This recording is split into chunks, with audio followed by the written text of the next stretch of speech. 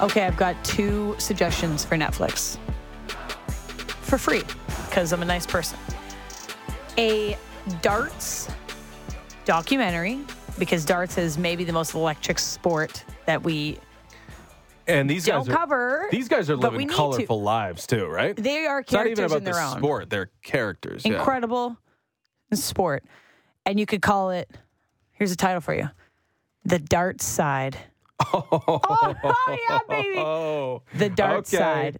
Done. Netflix. There you go. We have to rush to the patent agency. Seriously, you cannot let that just float around the internet. The Darts Side. Here you go. Boom. Netflix documentary following the professional darts tour. Next, free advice, free tip. Here you go, Netflix.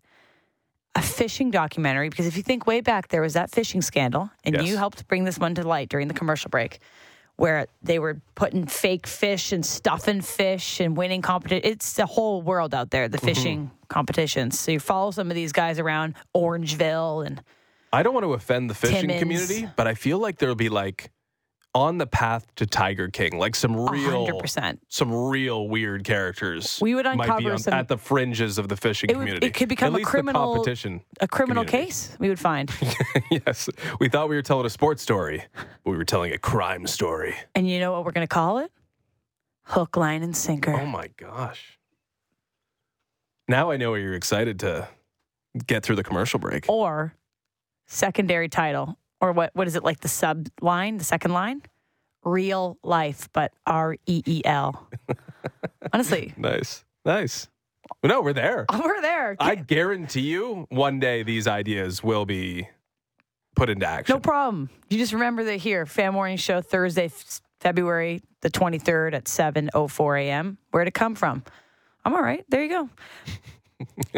Okay, let's hard transition to basketball and Ernie Johnson. We were able to catch up with Ernie, who, of course, hosts the best, basketball panel you could possibly imagine on TNT inside the NBA with Chuck and Shaq and Kenny. And, they were poking fun at Utah all weekend long, but we had to get to the bottom of it. Was Utah really that bad for an all-star location? That and more with Ernie Johnson right now. All-Star weekend in the rearview mirror now. Home from Utah, I assume. Ernie Johnson, can you give us some Utah highlights? That was a big story. It's like NBA All-Star, all the elites heading down to Utah. What was it like an All-Star game for the NBA in Utah? Hey, it was a fun weekend. It always is, and I think when you look at the events, there were some that were more entertaining than others, but I think everybody was entertained. Mac McClung winning the dunk was awesome. The three-point was fun. I had a great time with the draft. I think, we finally saw that happen live with nobody knowing right up until nearly game time who was going to play for who. The game wasn't as dramatic as you would like with the target score, but hey, you can't have everything, and you saw somebody score 55, which has never happened before. So, it was fun, and the folks in Salt Lake City were were tremendous hosts. Really, the hospitality was off the charts. We had a great time, and we didn't get snowed in. That was the most important. There you go. That is important. I'd actually argue it was perfect.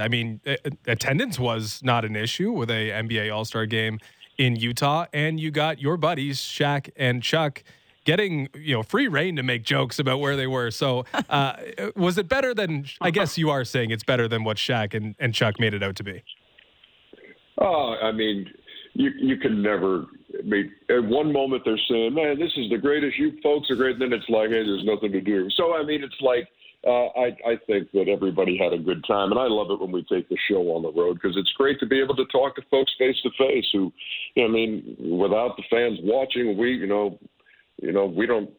work. So it's like I always like those times where you can interact, and I just thought, and for me personally, it's still one of the highlights of the weekend is the All-Star Legends Brunch. I always love that. It's kind of like this oasis in the midst of the madness where you can go for a couple hours and see the guys who built this league and honor them. So it was really it was a great weekend. It really was. For us, I think the best moment might have been the Mac McClung story. The All-Star weekend has a lot of highlights, and I think the dunk contest sometimes can be that and sometimes can be a bit of a letdown. But just how incredible has that story been? The 5 days from being a G Leaguer to making the All-Star weekend to dunking and winning basically your career earnings in 1 hour. How cool was it to be a part of watching that? No, I thought, look, there's one of two things are gonna happen when you've got a guy who was just signed a 10-day and had played in 2 games in the NBA last year. I mean, one for the Bulls, one for the Lakers. Either he's going to seize the moment or he's going to seize up, and the lights are going to be too bright. And to his credit, I mean, it was just, here, I'm going to do 4 dunks, and I'm going to do them all on the first try, and I'm going to, knock your socks off with all of them. So I just thought it was great to see, and I thought the whole pace of the slam dunk was much better this year because guys were actually making dunks, and people weren't just sitting there waiting for somebody to finally, get the right bounce or the right carom off the board. I just thought that part of it was really, really good, and that followed up a really good 3-point. So I guess you can't have everything. You might say, hey, I want those to be sensational and I want the game to come right down to the buzzer. You can't have it all. But I think what we did get was sure a lot of fun. Speaking of things we can't have, but maybe we dream of, Pascal Siakam got an opportunity to make some of an impact at the All-Star weekend, but he posted a photo with Shea. And our Canadian guy, we have a big heart for him. We dream of Shea, Ernie. We dream of Shea. We dream of him. And I know it's far-fetched, but to see a young Canadian guy just light it up like he did and also have immaculate style, he's just been a delight for us to cover up here, even though he's not part of the Raptors, and he liked to tease that with Pascal. But what do you like about the Canadian talent in Shea? Oh, yeah. I mean, 4th Canadian to make the All-Star team, and I think when you've watched him this year, just the way he has exploded. I mean, he's been good. He's been solid, but to see all the 30-point games he's had and to see how he's taken over, and I think he's led that team in scoring like 47 of the 53 games he's played this year. So no, he's a dynamic talent, and I know Charles was saying, he should be a starter. He should be a starter. That's a real tough nut to crack. I mean, when you've got Steph Curry out there, you got Luka Doncic in the backcourt out there, but certainly was deserving, and it was great to see. It's cool for me, like when we were doing the draft, to turn around and see the first timers out there who are on this stage looking out at this sellout crowd, and you just feel really happy for them. So the Raptors trade deadline was an interesting one, hotly debated here north of the border. It kind of leads straight into All-Star Weekend. We got this natural break, and now we get to look forward to what happened and what the team looks like after the trade deadline. But what did you make of what Masai Ujiri did and didn't do? Adding Jakob Poeltl, adding in general, being a buyer was certainly an interesting decision on his part, and it sets him up for a complicated summer, we'll put it that way. But this team is better. So what are your thoughts on what the Raptors managed to do and what they didn't do at the trade deadline? Yeah. Well, I mean, I think everybody was kind of expecting this mass exodus. You're talking about all these guys who could go, and OG Anunoby or Gary Trent, et cetera, and then you wind up adding a big man, and so maybe they're trying to, I'm not going to question what's going on in Masai's mind because he's a great basketball mind and he has done great things here. So I think maybe you're going a little more traditional when you get a big like Poeltl in there. But and he showed a pretty good debut when he came in. He's made a good first impression. The thing about the Raptors, to me, it's win close games.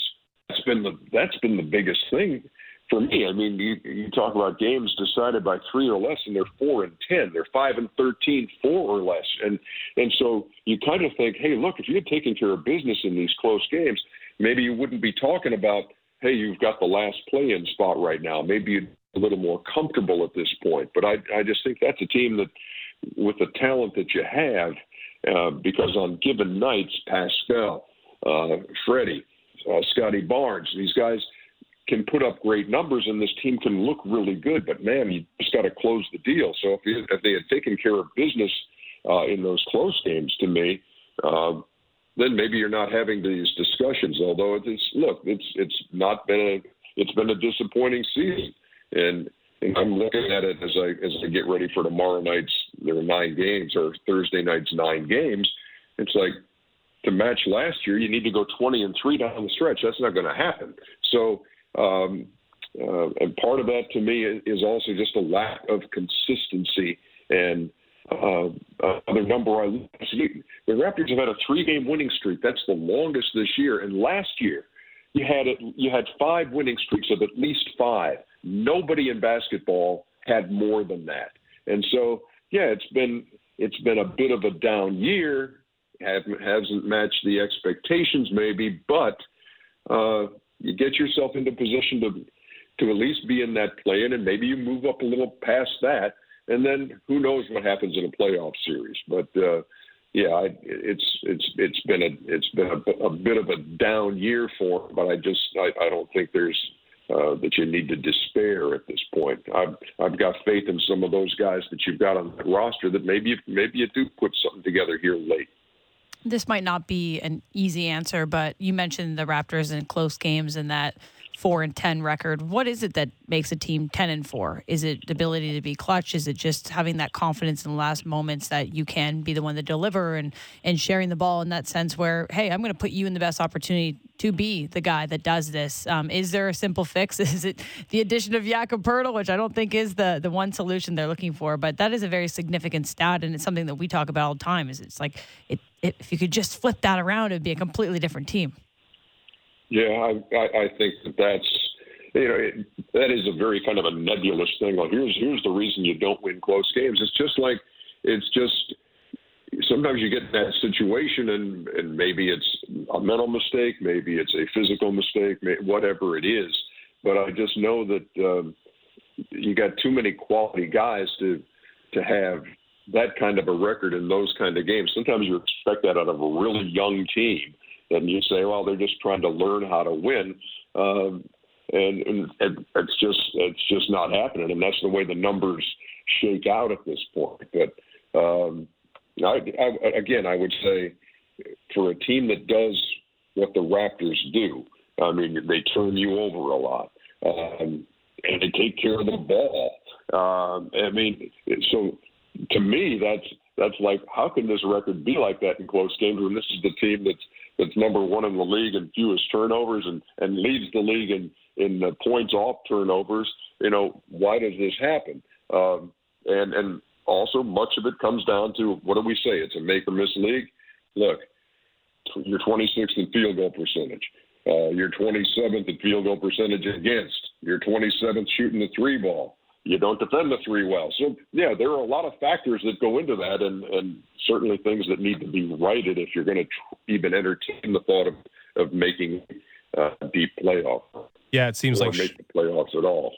Sorry, Ernie. I think shot making explains a lot of it, right? If you have the guys who can make shots in those late game moments, you're setting yourself up to have success. The most questioned, I think, decision Masai Ujiri made was to hold on to OG Anunoby. But I think that works both ways, right? Like, I think there are a couple teams out there who are going to wish they probably pulled the trigger on whatever Masai Ujiri wanted in exchange for OG Anunoby, because he could be a game changer for a team that's looking to do some serious damage in the postseason. Do you think there'll be some OG regret around the NBA over the back half of the season?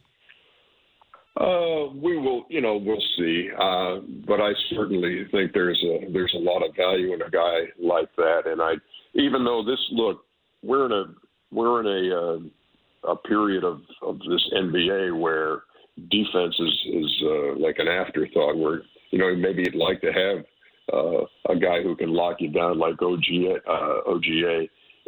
But I mean, when you look at what's going on in the league, there's just this emphasis, and look, I'm just going to outscore the other guy. Mm-hmm. And so, I'm trying to think of the number. I mean, teams are like, when you score under 100, teams are like 20 and 155 or something this year, and so I think there's more emphasis on offense and how do we get more high octane and that kind of thing. But I like OG as a player, and I think he'll be around for a long time. And enjoy him while you got him. That's for sure. But I was surprised to see him still wearing the Raptor uniform after the break. I think the biggest news item from the All-Star weekend was the Giannis injury and what that might mean for the Milwaukee Bucks. Is there a sense that this could, kind of change the landscape in the Eastern Conference, what Giannis is dealing with and sort of the mystery around it? Well, certainly it could, but I have no idea how bad it is, and we don't know. We'll see. And here's the thing.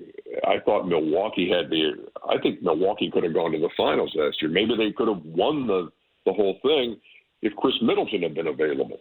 I think that's a very complete team when you've got those two and you got Brook Lopez and on and on. But obviously, if this is anything that lasts a substantial amount of time, then Boston is basically, you can just write your ticket to the NBA Finals, in my mind. But I think as long as Milwaukee's got Giannis, it seems like an obvious thing to say.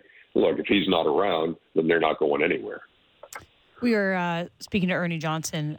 Charles Barkley at the All-Star weekend, he has lots of fun viral clips, including the fun feud with Draymond Green talking about the Warriors, and he said they were cooked, and obviously they had that little epic back and forth. But if we're talking about injury and we're talking about teams that might be struggling, the Warriors have dealt with their fair share of injuries, and they're in a bit of the middle of the pack right now in the Western Conference. I don't know if I can ask you if they're cooked, but they have a bit of an uphill battle, do they not? Yeah, sure they do. It's like the Giannis thing. If Steph Curry's not available, then you're not going anywhere. And here they are sitting at 29 and 29, and they're in the play-in situation right now. But again, you can get carried away looking at that number in front of the team name, and you got to look down here and say, okay, they're 29 and 29, but the number 4 team, the Clippers, have 28 losses, and so. There's so much that can happen in these last 20, 23 games that even on a night-to-night basis, teams can drop 2 spots, So let's you can't even have any discussion of what the Warriors are going to do until we know what Steph is going to do. He's got that kind of juice that, if he's there, Golden State has a chance to put something together. If he's not, then as Charles says, they are cooked. But I think it's too early to say they're cooked now until we know what Steph's status is going to be for the second half and for the playoffs. Fascinating debut coming with Kevin Durant and the Phoenix Suns. Do you believe in that mix that they have now after acquiring Kevin Durant? I believe in it a lot more than I did before the trade, that's for sure. But look, when you can put that group on the floor with Book and KD, Ayton, Chris Paul. You automatically interject yourself into that conversation because as good as Denver's record has been, I don't know that the Nuggets strike fear into the hearts of anybody out there. And that's no shade on the Nuggets. They've had a great season, and Joker might be the MVP again, but I just don't think anybody has that air of invincibility out there in the West. So if you improve yourself as much as Phoenix did, you're right there. And I don't know if they're going to be able to catch Denver because you're 10 back on the loss side with 22 to play or whatever it is. But they have certainly positioned themselves. If Kevin Durant can do it, can play every night. Again, health is just huge in this league. And when you've got high profile marquee guys like Giannis and like Steph and like KD, if they can play, if you can count on putting them in the lineup every night, then you're a championship factor. Phoenix certainly is that with this mix after the deal. How about the elixir or the concoction of Kyrie and Luka mixing together and hopefully finding a way to grow chemistry and grow results on that team? Yeah, let's see. I mean, that's again one of those. Is this going to work? And so far, when they've played together, it hasn't. I mean, I think the thing is that one of the games that they lost, that it was coming right down to the last bucket, was who's going to shoot it, and it was almost like these guys trying to be too unselfish. It was like, no, I'm not going to take this shot. You take this shot. No, I couldn't possibly. You take the shot. No, it's you. And then you wind up with no shot at the buzzer. And so I think they'll work their way through that. It was just interesting to see, because everybody's always asked, okay, when the game comes down to the line, who's going to be the guy to take the last shot? Is it going to be Luka or is it going to be Kyrie? Well, it's going to be neither of them, because they kept passing it back and forth and nobody got an open shot. So I think they will work their way through that. I just think that's a tandem that if you're facing them, that's tough to handle. But let's see if they have enough around them. Christian Wood, Tim Hardaway Jr., et cetera. Let's see if they've got enough around them to make the kind of run they made last year. They've already lost nearly as many games as they lost last year when they went to the Western Conference Finals. So let's see how these last 2022 play out.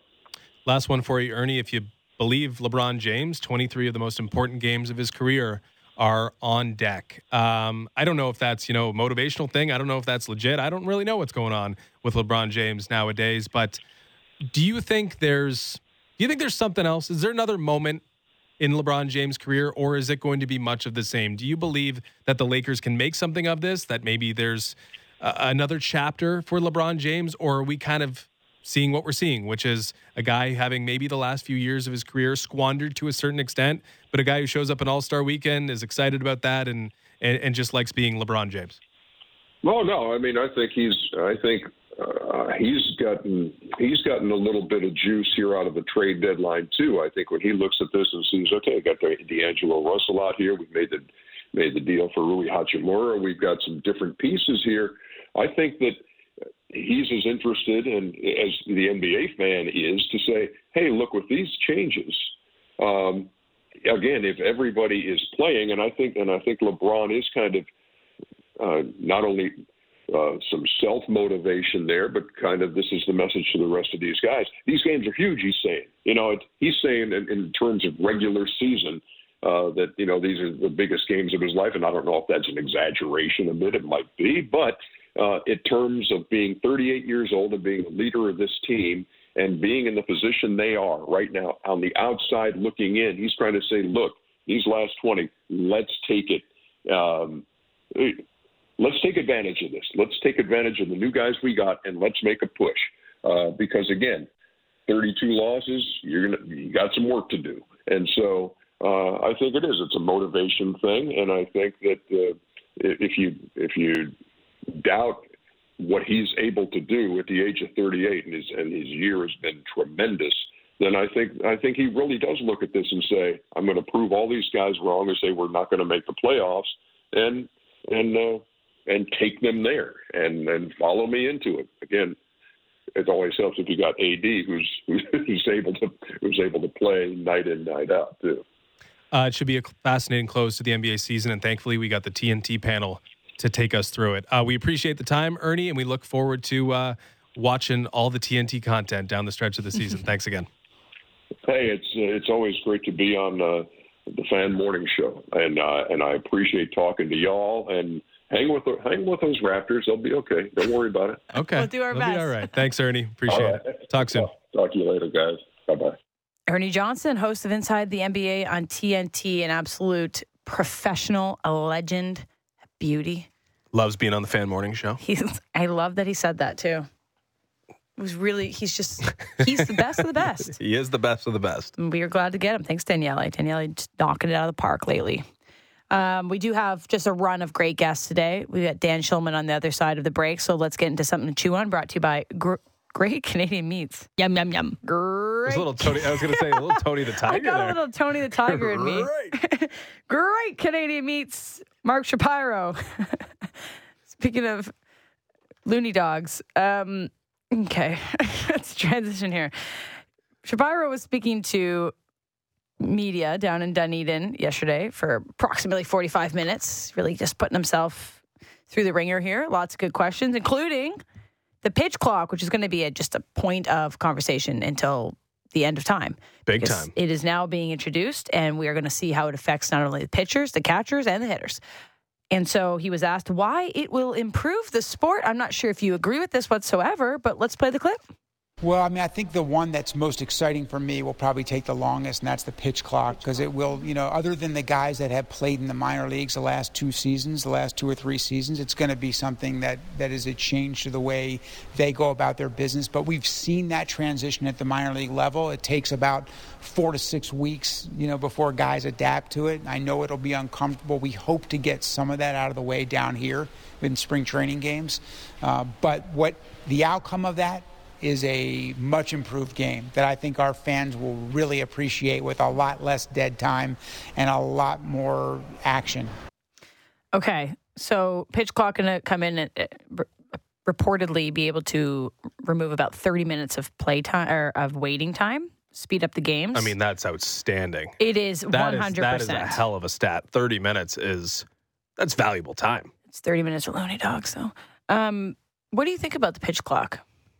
I'm like stance? trying Where's to your visualize it. Maybe I haven't like dug into this as much as I should. Like, what's the penalty for not getting, getting the pitch off in town? Like, I don't know exactly how this is going to work, but I feel like there's going to be issues. Oh, well, yeah. Like, there's counting down.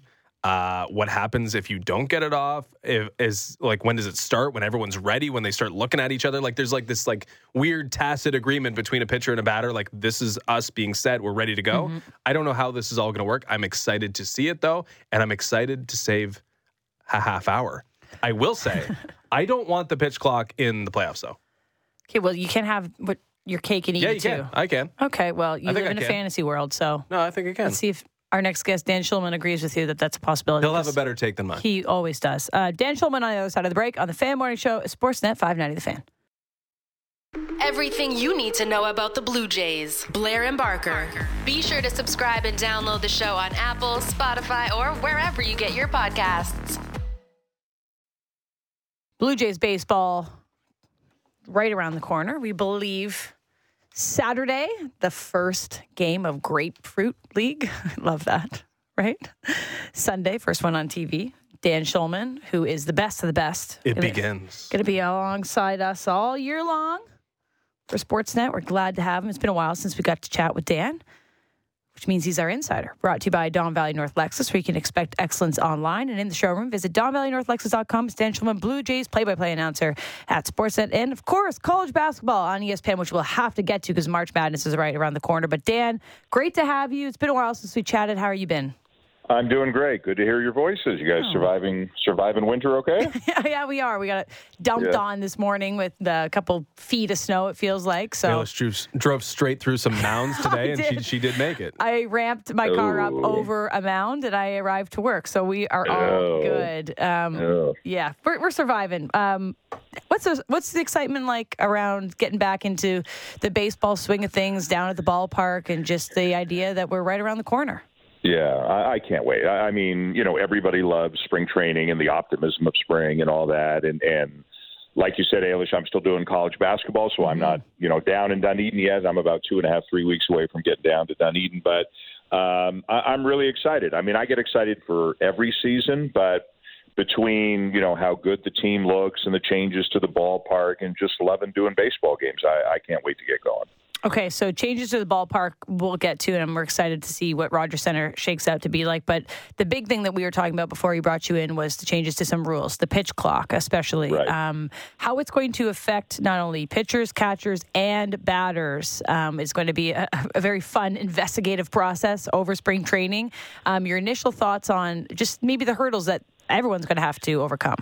Yeah, it'll be an adjustment for some guys, especially, whether it's like a J.D. Martinez as a hitter who's got a very elaborate routine between pitches or some pitchers who work slower. I know Jordan Romano's been working on a little bit down in Florida, but I think, honestly, by May 1st, I think it'll be like, oh, why didn't we do this 10 years ago? And everybody will be used to it. There will be some grumbling. There's no question there will be some grumbling. But I think everybody will get used to it, and I think the game will move much better. As I'm sure you guys have discussed, minor league games were about 25 minutes shorter on average with a pitch clock. Nice. And that's not 25 minutes of action. That's 25 minutes of nothing. So I think it's great. And I think people will learn to get used to it very, very quickly. I think the fans will love it.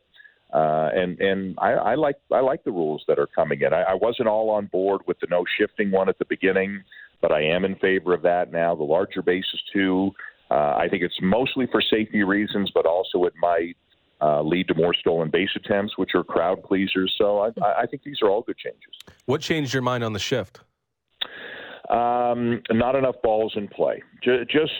I believe that baseball has a lot of athleticism to it, and I think speed and defense are two parts of that. I guess at the beginning of it, Justin, I was one of these guys who said, well, just take advantage of it. Hitters will just, hit the ball the other way and it'll be fine. And things will wind up being the way they're meant to be. The natural ebb and flow of the game will take it there, but it didn't happen. And there are too many guys hitting balls hard that aren't getting rewarded for it. There are too many strikeouts. There's not enough action. I think it's not, and so time of game and then action within game are two separate things, right? Pitch clock addresses time of game. I think outlawing the shift, I think is going to bring back more good defense, more balls in play, and really show off the athleticism of players more. And I think as a hitter, it'll be more about hitting the ball hard rather than hitting the ball in a certain direction. And the game will be decided more by the athletes on the field than the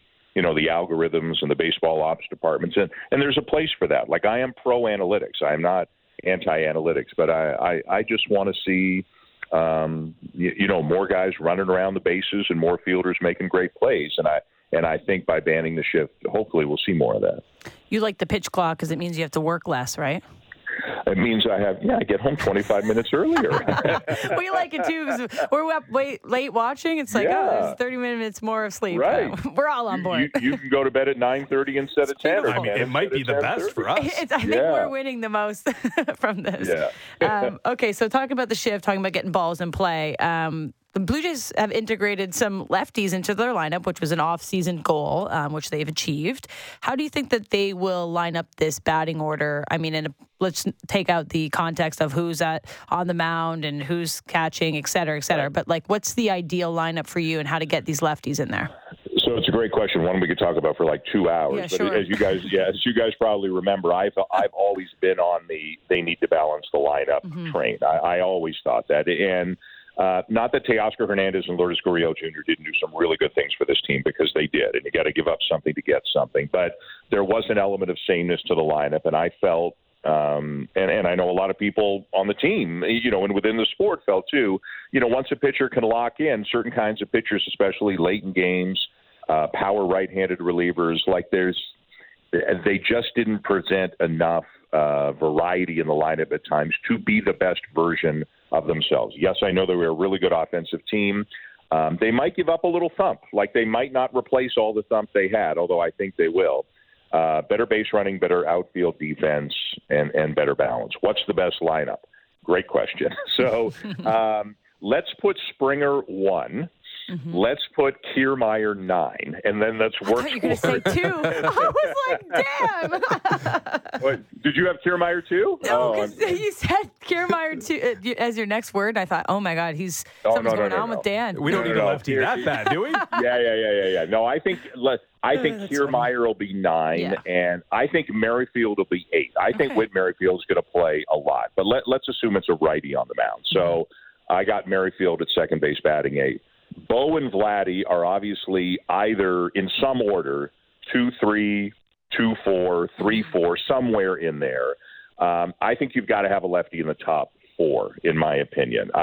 Whether it's second or fourth or, I think that can sort itself out. But my guess would be Springer. See, I like Bo driving in runs as opposed to being in more of a table setter role. But let's put Bo 2, Vladdy 3. And then Belt and Varsho, to me, are almost interchangeable right now. Whoever's hotter, whoever has a better spring, right? One of them 4, Kirk 5, the other one of Belt and Varsho 6. Who am I missing? Who's got to be Chapman 7? Oh yeah. Think about that. That's pretty good. 7, Merrifield 8, and Kiermaier 9. And I've shortchanged Danny Jansen here, right? So, Danny Jansen's going to play a lot, and he could hit, if he hits like he did last year, he could hit 5th, or he could hit 7th, and Chapman could go up to 5 on those days. But and they've got some interesting things to figure out, Belt's going to DH a lot against righties, or Vladdy can DH and Belt can play first.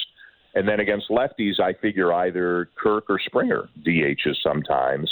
And there's still one more. I think there might be one more piece coming for the outfield, or maybe a guy like Wynton Bernard makes the team in platoons, hits against lefties, that sort of thing. But I think they're better. I know 2 very popular players are gone, but I think they're much more well-rounded, and they're going to be able to win games in a lot of different ways this year that maybe they couldn't win them in the past. So this was our dilemma yesterday when we were going through it. Ailish was trying to shoehorn, as you did, a lefty into the top 4, and I'm thinking, are they good enough? You said, hey, we might be giving up enough, or we might be giving up some thump here. We might be giving up, you might be making concessions, I guess was my argument, if you're trying to get a lefty into the top 4. But it does make all the sense in the world. So I guess the question is, when you look at the lineup and you're trying to construct, and you look at the offseason and you're trying to construct, did they get enough impact with these lefty bats?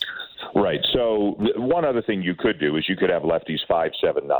That's not the end of the world, right? You just don't want them, 6, 7, 8. That doesn't make sense. That's making the job of the other manager very easy. So they could go 5, 7, 9. You're right. If Alejandro Kirk hits like he did in May, June of last year, he's gonna hit 4th.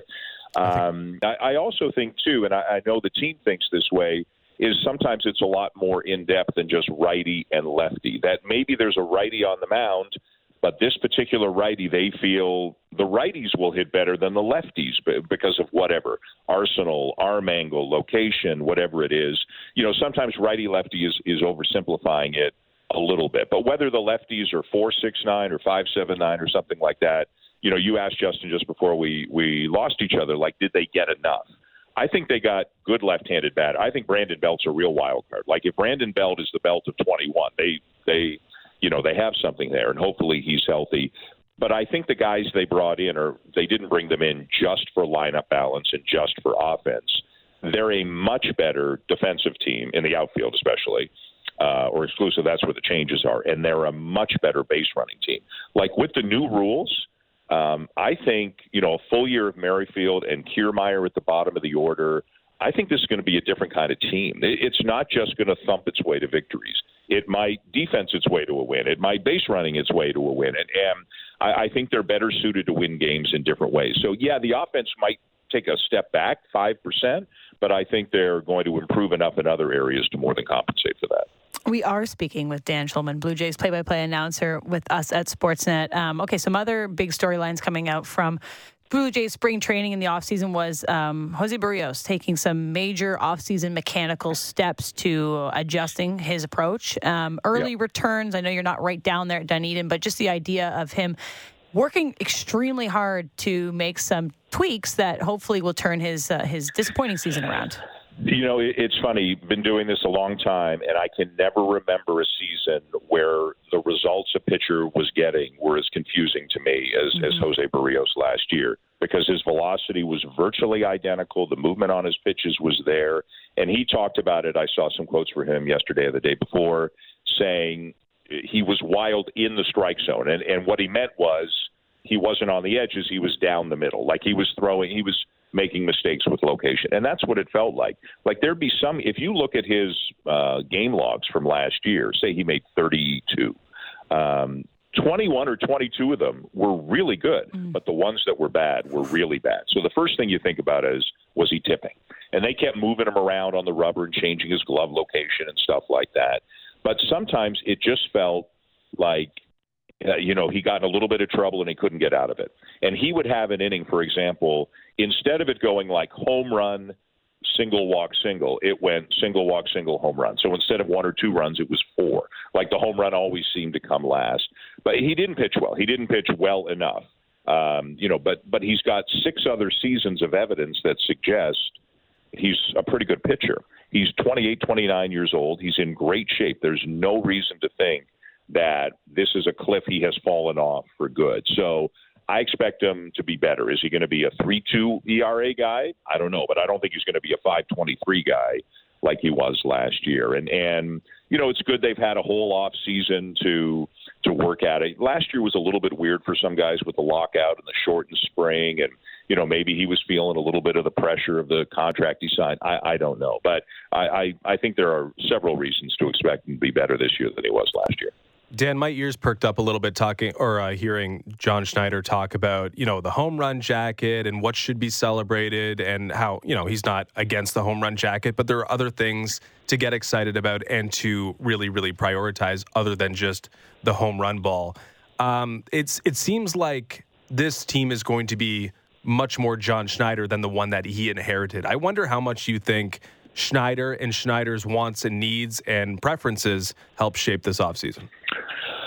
That's a good question. That's a tough one to answer, but I think it's a part of it. It's the style of play that I know he liked and managed accordingly in the minors coming up. And again, with a full year of Merrifield and the additions of Varsho and Kiermaier, you've got guys who can play different styles. And I think Schneider likes that. And I think also the front office probably they had gone as far as they could with the team, the kind of team that they had. Like for 2 years, the Blue Jays were seen as super talented, really fun, but probably a little bit underachieving.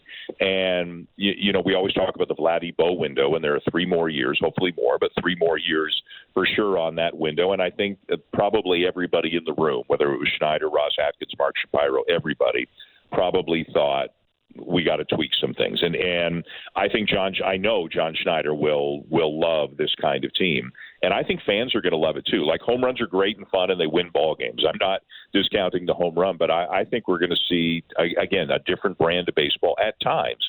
In the middle of the order, the thumpers are still going to thump, but in other parts of the order, I think you're going to see different ways of trying to score runs that play to the strengths of this team. And I think they're going to be able to do it. And I want to go back to 8-9 for a second. If Merrifield, he was not himself when he first came over in September. He was great.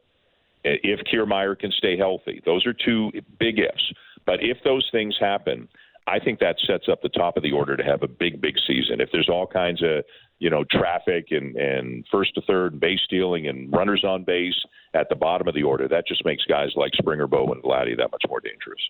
Lots to look forward to with Blue Jays spring training, but we got to ask you quickly about college basketball, which you cover on ESPN, of course. NCAA tournament right around the corner, 2 weeks from Selection Sunday. Give us the Sparks notes of the lay of the land right now in college basketball. I'm looking for a team, Dan. I'm looking for a team. You're looking for a team. Well, you don't want to listen to me then. I call games better than I pick games. I'll tell you that. So, but it's not a crazy wide open year. Like, I think there are probably 6, 7, 8 teams who can win it.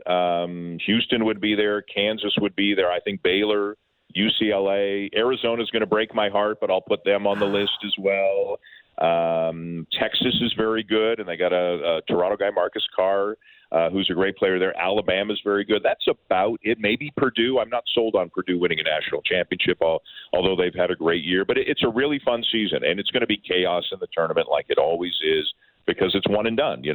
Survive and advance is all you're trying to do. But I've been blessed. I love doing this. The only downside is it keeps me from going to Dunedin a little bit earlier, but I will think about Dunedin as I'm shoveling my snow as soon as we get off the phone here today.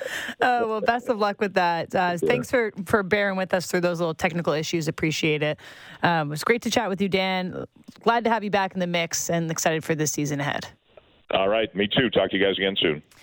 That was Dan Shulman, Blue Jays play-by-play announcer at Sportsnet and college basketball on ESPN. And our insider brought to you by Don Valley North Lexus, where you can expect excellence online and in the showroom. Visit DonValleyNorthLexus.com. That was fun. He could give us a team. He knows. He gave us about 10, so pick one of those. That's true. I'm excited.